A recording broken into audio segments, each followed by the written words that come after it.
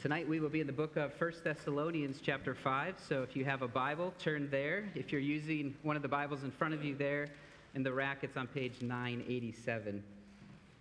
As you're turning there, let me pray and ask for God's blessing upon the word tonight. Lord, it is our confession that you are coming again.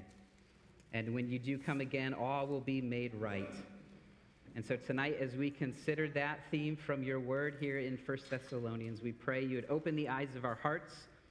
We pray you would give us minds that would be clear and hearts that would be undivided, that we would seek to live in light of your second coming.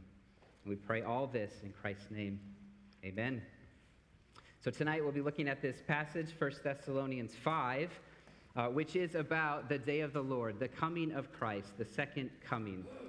Now you might think to yourself, why should I even care about this theme or this passage, that Christ will come again? Isn't that something that will happen in the future? Isn't that long in the future? And does it have any impact on my life? Does it have any bearing on my life? Well, I know as I consider that question, and as I look out into a world and I see a world full of darkness, a world full of injustice, a world full of chaos, I want things to be right. I desire that the world would be made right again. But it's not just as I look out there, it's when I look in here in my own heart, when I see my own inconsistency, my own stubbornness, my own fears, my own doubts, my own sin. I want my heart to be made right. And so the second coming of Christ for us should be good news as we think about it. This is a coming day of judgment. Paul tells us that in several places, but in the book of Acts there, Paul says, God is going to judge the world in righteousness by a man whom he has appointed, and that man is Jesus Christ. At his second coming, he will come to judge the living and the dead. And so here in 1 Thessalonians 5, Paul is writing to the Thessalonians. He's instructing them about this coming day. He's answering several of their questions, but ultimately he wants them to be fully convinced that this day is coming and that they would live lives that are transformed in light of this second coming. And so that's what I want us to see as well tonight as we consider this text. So 1 Thessalonians 5, we're going to start in verse 5 and read through verse 11. So follow along as I read. Paul writes, "For you are all children of light, children of the day. We are not of the night, nor of the darkness. So then, let us not sleep as others do, but let us keep awake and be sober.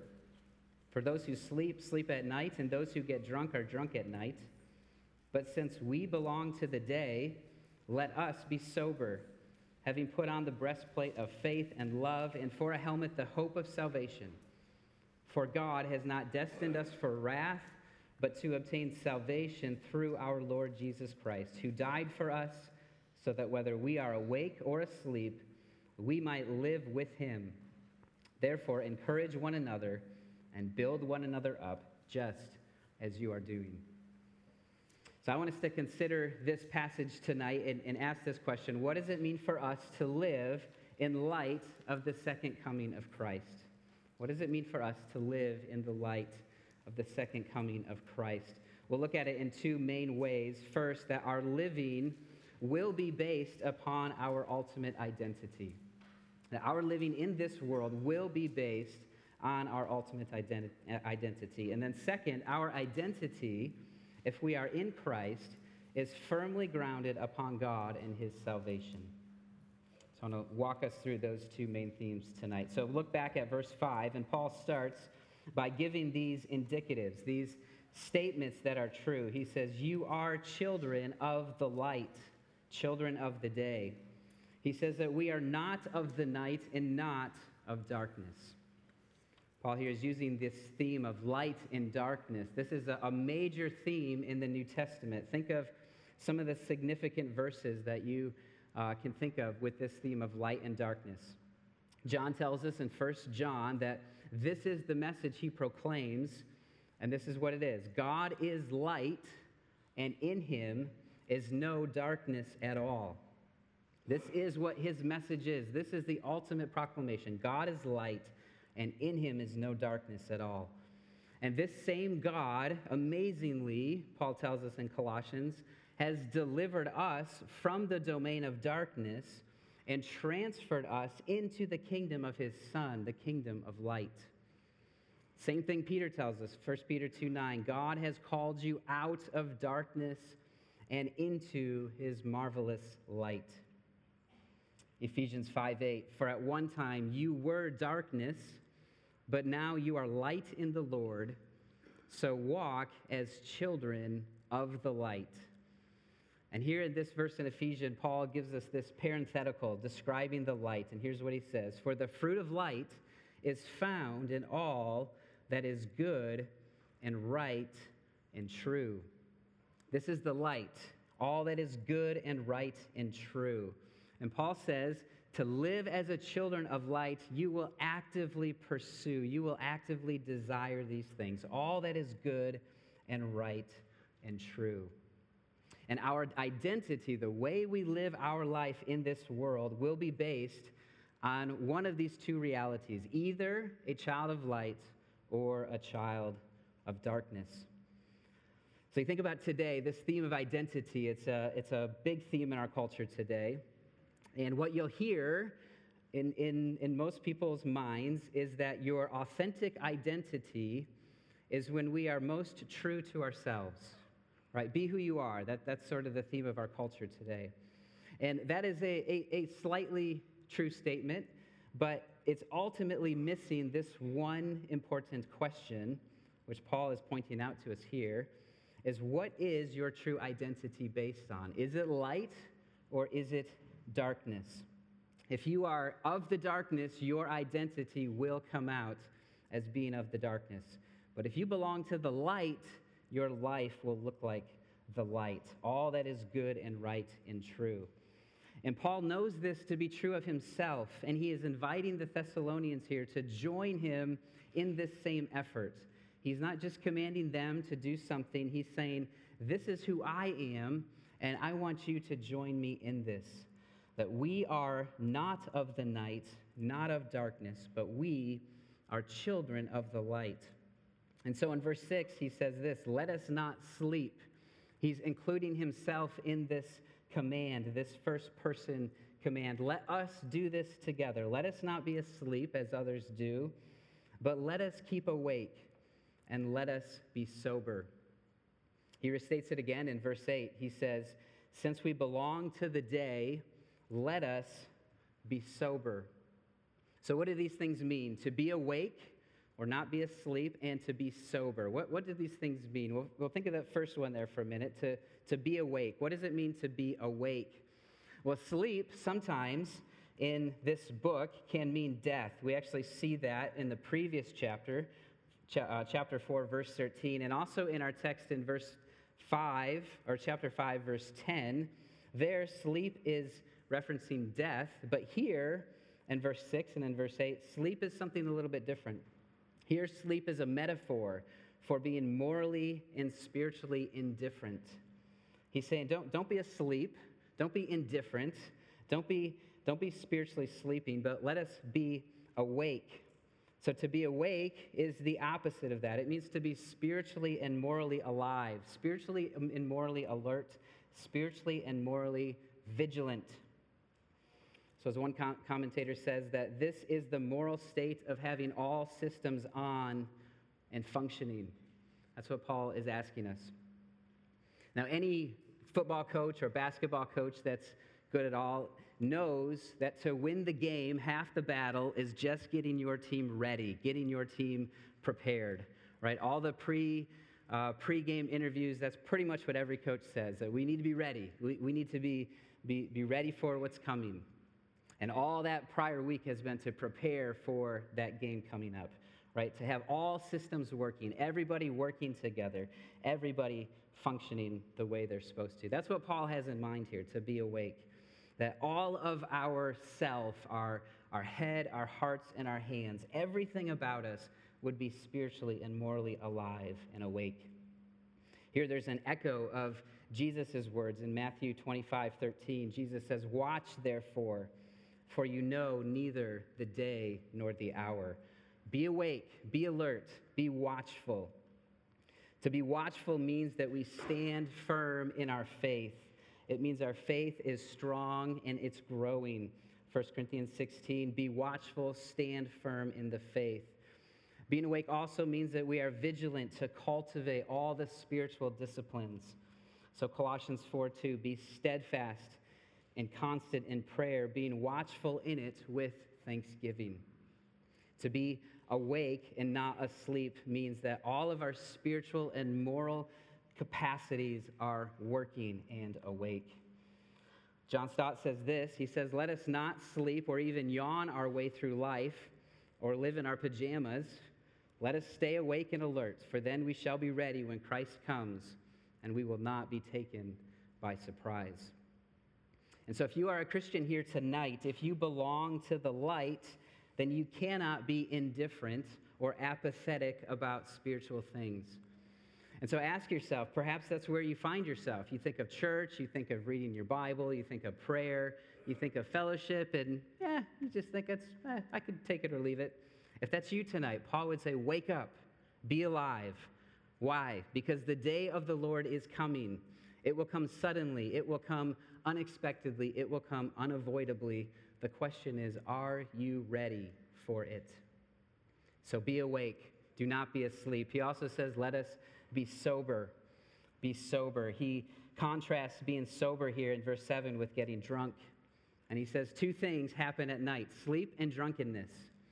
He's using this metaphor to mean that these are things that are common to the age or the realm of darkness. That this idea of sleep being indifference or lack of awareness or apathy.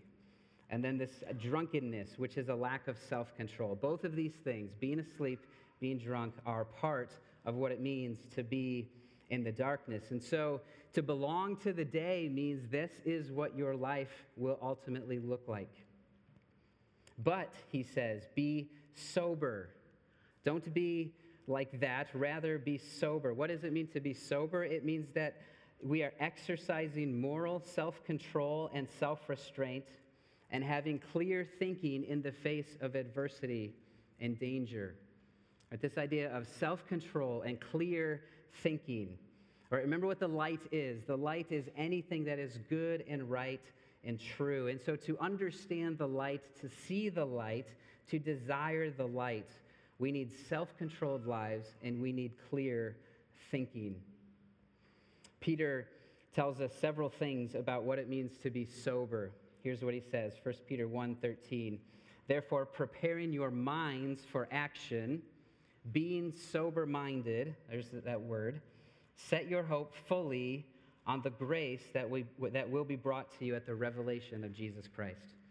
He says, prepare your minds. Have a mind that is thinking. Be sober-minded. And to have a clear mind, a focused mind, means you are able to put your hope fully on the grace that will be revealed when Christ comes. He also says, 1 Peter 4, the end of all things is at hand. Therefore, be self-controlled and sober-minded for the sake of your prayers. Be self-controlled, be sober-minded, because your prayers are at stake. So think about how you operate when life seems to be chaotic, when life is undisciplined, when your mind perhaps is cluttered with all sorts of concerns and confusions.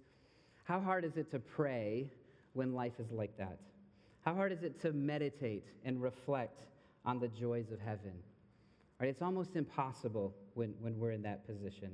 And so Peter is telling us that for the sake of your prayers, for the sake of your own peace, for the sake of your joy, as we wait for this second coming, that we can't get these things if our lives lack self-control and if our minds are not clear. So be sober-minded, he tells us. Another reason to be sober-minded, as Peter tells us, is so that we can be on guard against Satan's attacks. 1 Peter 5:8, he says, be sober-minded, be watchful. Your adversary, the devil, prowls around like a roaring lion seeking someone to devour. An old Puritan named Richard Sibbes wrote, well, really they were sermons, but he put them all together in this book, and he says this about Satan's attacks. It's a long book that he outlines all kinds of things that we have inside of us, but also things that come to us from the outside. And here's what he says about Satan's attacks. He says, the soul is often cast down by Satan, who is all for casting down and for disquieting. That word disquieting, he means to be unsettled or not at peace. So you read that again. He says, the soul is often cast down by Satan, who is all for casting down and for disquieting, for being a cursed spirit, cast and tumbled down himself from heaven, where he is never to come again. He is therefore full of disquiet, carrying a hell about himself. All that he labors for is to cast down and disquiet others, that they may be, as much as he can accomplish, in the same cursed condition with himself. He was not ashamed to set upon Christ with this temptation of casting down, and thinks Christ's members never low enough till he can bring them as low as himself. See, Satan's only recourse, having been cast down from heaven, is to attack God's creation with the hell that he carries inside of himself. He can't defeat God. He can't do combat against God, and so he must destroy God's creation. And that's what he is doing. He is roaring. He's a roaring lion seeking someone to devour. And so Peter says, be sober-minded, be watchful, because he's coming for you. He's coming for me. Paul then, back in our text here in 1 Thessalonians 5, he goes on to tell us how we can stay awake and how we can guard our minds. Verse 8, he uses this military metaphor, and he speaks of being clothed with a breastplate of faith and love, and with a helmet, which is the hope of salvation. We have this armor to put on, and he calls it faith and love and hope. Faith, love, and hope. John Stott calls these three things the three most eminent Christian graces. Or as Calvin said of these three, that they give us a brief definition of true Christianity. So think about each of these things, faith, hope, and love. Think about them as outward facing. Faith is directed toward God, love is directed toward others, and hope is directed toward the future. Or we might say that faith rests on the past, love is working in the present, and hope is looking to the future. And it's these three virtues, these three eminent Christian graces are what keeps our minds sober and what keeps our minds clear and what keeps our lives self-controlled. John Stott says, together they completely reorient our lives as we find ourselves being drawn upward to God in faith, outward to others in love, and on towards the second coming in hope. Faith, hope, and love. In fact, this is what the Thessalonian church was known for. Earlier in chapter 1, Paul commends them for their work of faith and labor of love and steadfastness of hope. So you might ask yourself this question, am I known by these things? Am I known as a man or a woman of strong faith? Am I known by this outward, others-oriented love? And probably the most challenging, I think, for us in today's world as we look out and seeing all this chaos and things seeming to grow more and more dark by the day. Am I known for a steadfast hope? Am I a hopeful person? Church, Paul here is exhorting us to live according to our ultimate identity as children of the light, being guarded, being protected by faith, hope, and love. Romans 13:12, the night is far gone, the day is at hand. So then, let us cast off the works of darkness and put on the armor of light. And so we live in light of the second coming by living out this ultimate identity that we have as children of the light. Paul then goes on to ground this identity. He gives us the ground or the basis for it, that our identity is firmly grounded upon God and his salvation. Our identity is firmly grounded upon God and his salvation. Look there at verse 9. Paul begins by saying, "For God has not destined us for wrath."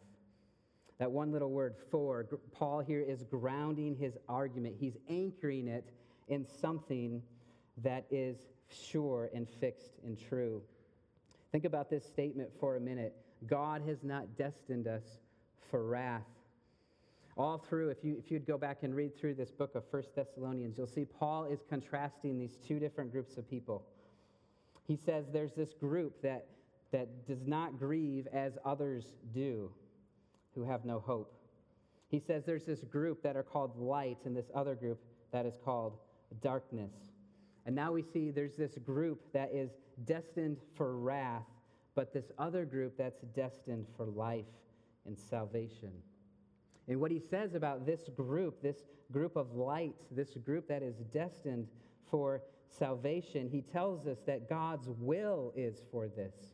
God has destined us for this. This speaks of God's desire, his will, that we are not destined for wrath. This is an amazing thing. You think, where is my life headed? What's the ultimate trajectory? What's the ultimate end for my life? And here God is telling us that my will for you is not for wrath. It is not for wrath. And why is that true? Why is that the case, that my life and all the sin and all the wrath that my life deserves? How could God say that my life is not destined for this wrath? Well, he tells us. He says Christ died for us. That Christ died for us. He's giving us a theology here of sacrifice and substitution, that Christ himself would die. There's a sacrifice that's needed to cover and to pay for the wrath that my sin deserves. But he tells us that Christ has died for us so that we might live. He's given us a theology of exchange as well, that Christ took my sin and my death, and he gives to me his righteousness and his life as a free gift. This exchange has taken place. And so my identity here is built on this good news. Our identity is only as good as the foundation it's built upon. And here we see that we have the surest of all possible foundations.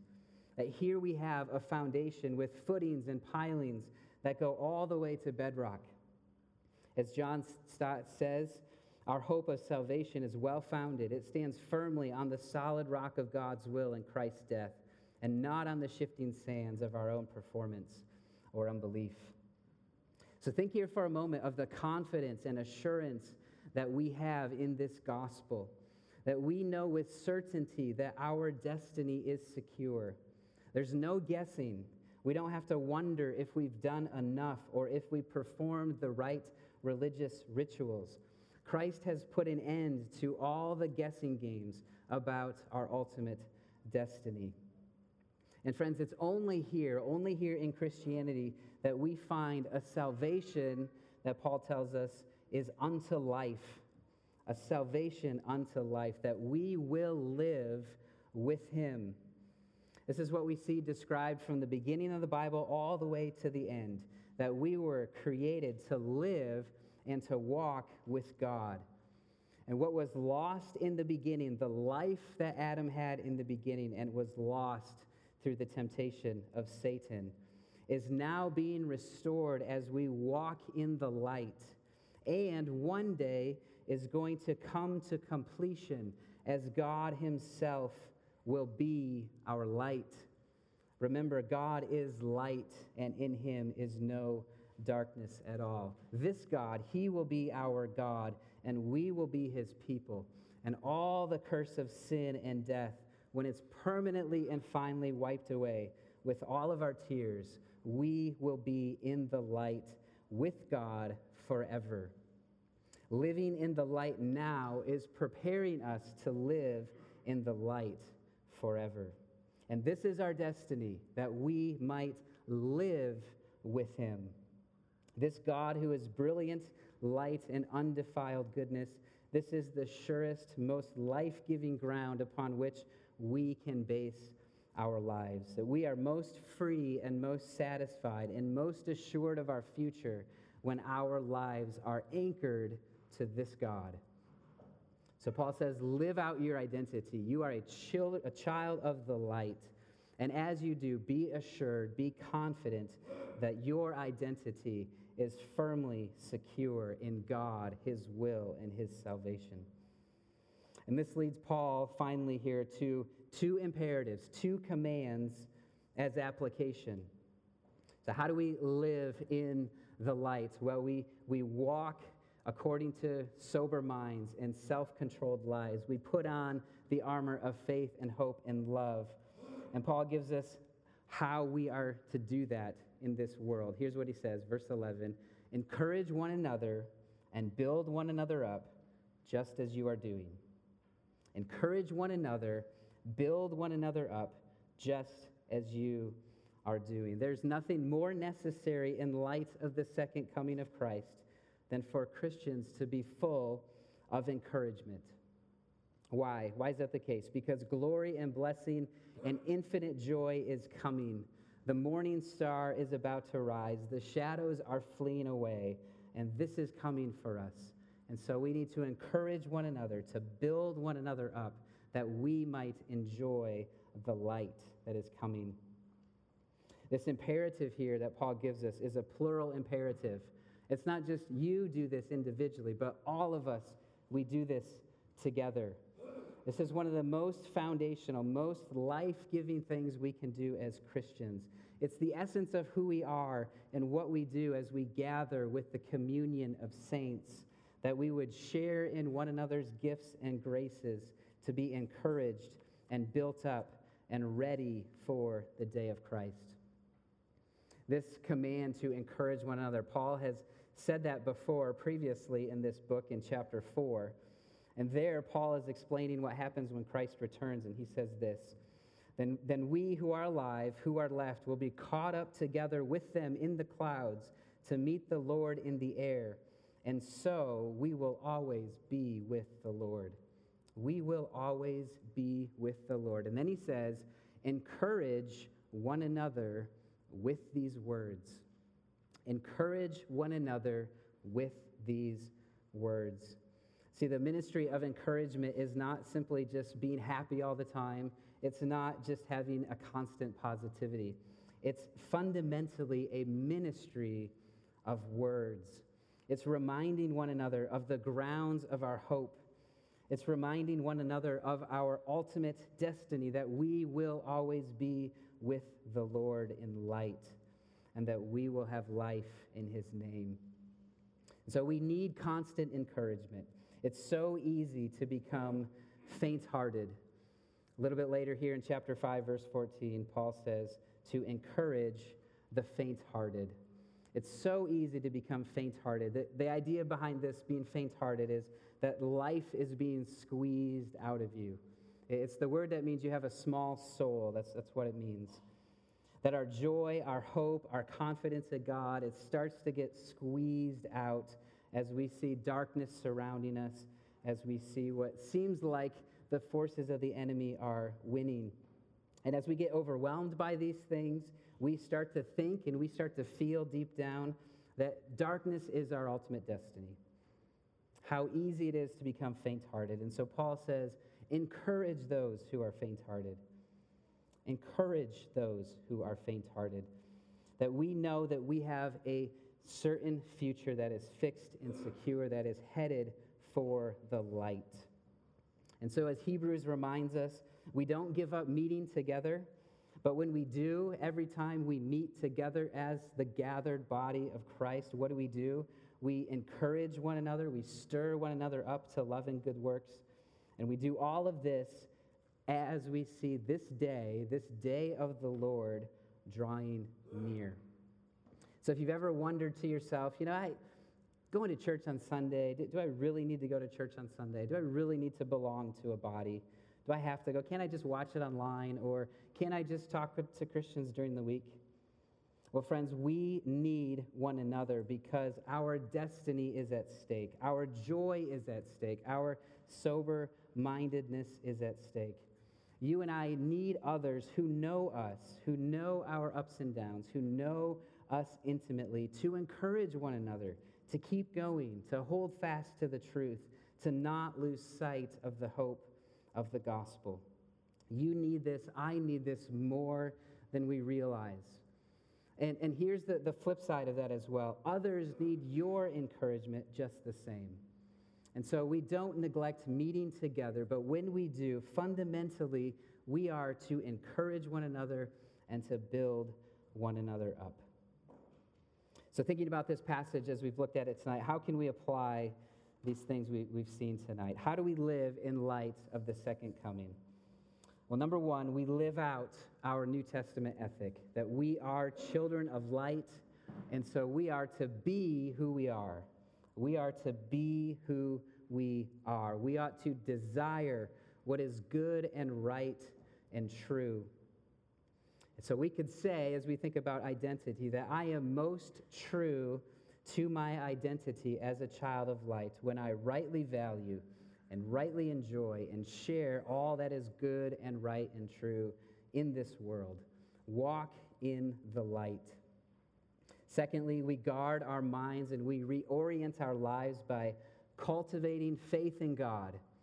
So think about how do you cultivate your faith in God? Well, you read His Word, you read good books, you listen to preaching, you listen to good sermons, you pray for yourself, for one another, you cultivate faith in God through God's ordinary means. And doing so, it gives us a mind that is clear, and it reorients our lives to be shaped by these things. We cultivate faith in God, we love one another, and we have a hope for the future. So ask yourself this question tonight. Do these virtues mark my life? And if they do, are they increasing? How can you grow in your faith and your love and your hope? Number three, remind yourself continually of the ground and of the foundation for your life. The ground and the foundation. That if you are a believer in Christ, you are not destined for wrath, but rather for salvation. That your identity, your destiny is to live with God in fullness of joy forevermore. And so like the psalmist does repeatedly, we need to preach this to ourselves constantly. Soul, hope in God, for I shall again praise him, my God and my salvation. Remind yourself of this. Preach this good news to yourself continually. And lastly, devote yourself to encouraging and building up the body of Christ. Encourage and build up the body of Christ. Encourage one another to continue in the faith. Keep believing, keep trusting, keep resting in Christ, Acts 14:22. Encourage one another to walk in a manner worthy of God, to walk as a child of the light, 1 Thessalonians 2:12. Encourage one another to love with brotherly affection and to outdo one another in showing honor, Romans 12:10. Encourage one another to hold fast to the hope that is set before us, Hebrews 6:18. And as we're about to sing, encourage one another that we are not destined for wrath, but for salvation, and that we are almost home. This journey ours together, we're almost home. Come faint of heart, we're almost home. So press on toward that blessed shore. Oh, praise the Lord. We are almost home. Let's pray together. God, I pray that as your people gathered here tonight, that we would grow in faith and love and hope, that you would give us lives that are self-controlled and self-restrained, and that you would give us clear thinking, especially in light of all the chaos that surrounds us. So we pray tonight that you would cause every one of us here tonight to walk as children of the light. We pray that you would give us a sure and steady hope, that our eyes would be fixed upon it, and that as we do so, we would be transformed by your grace.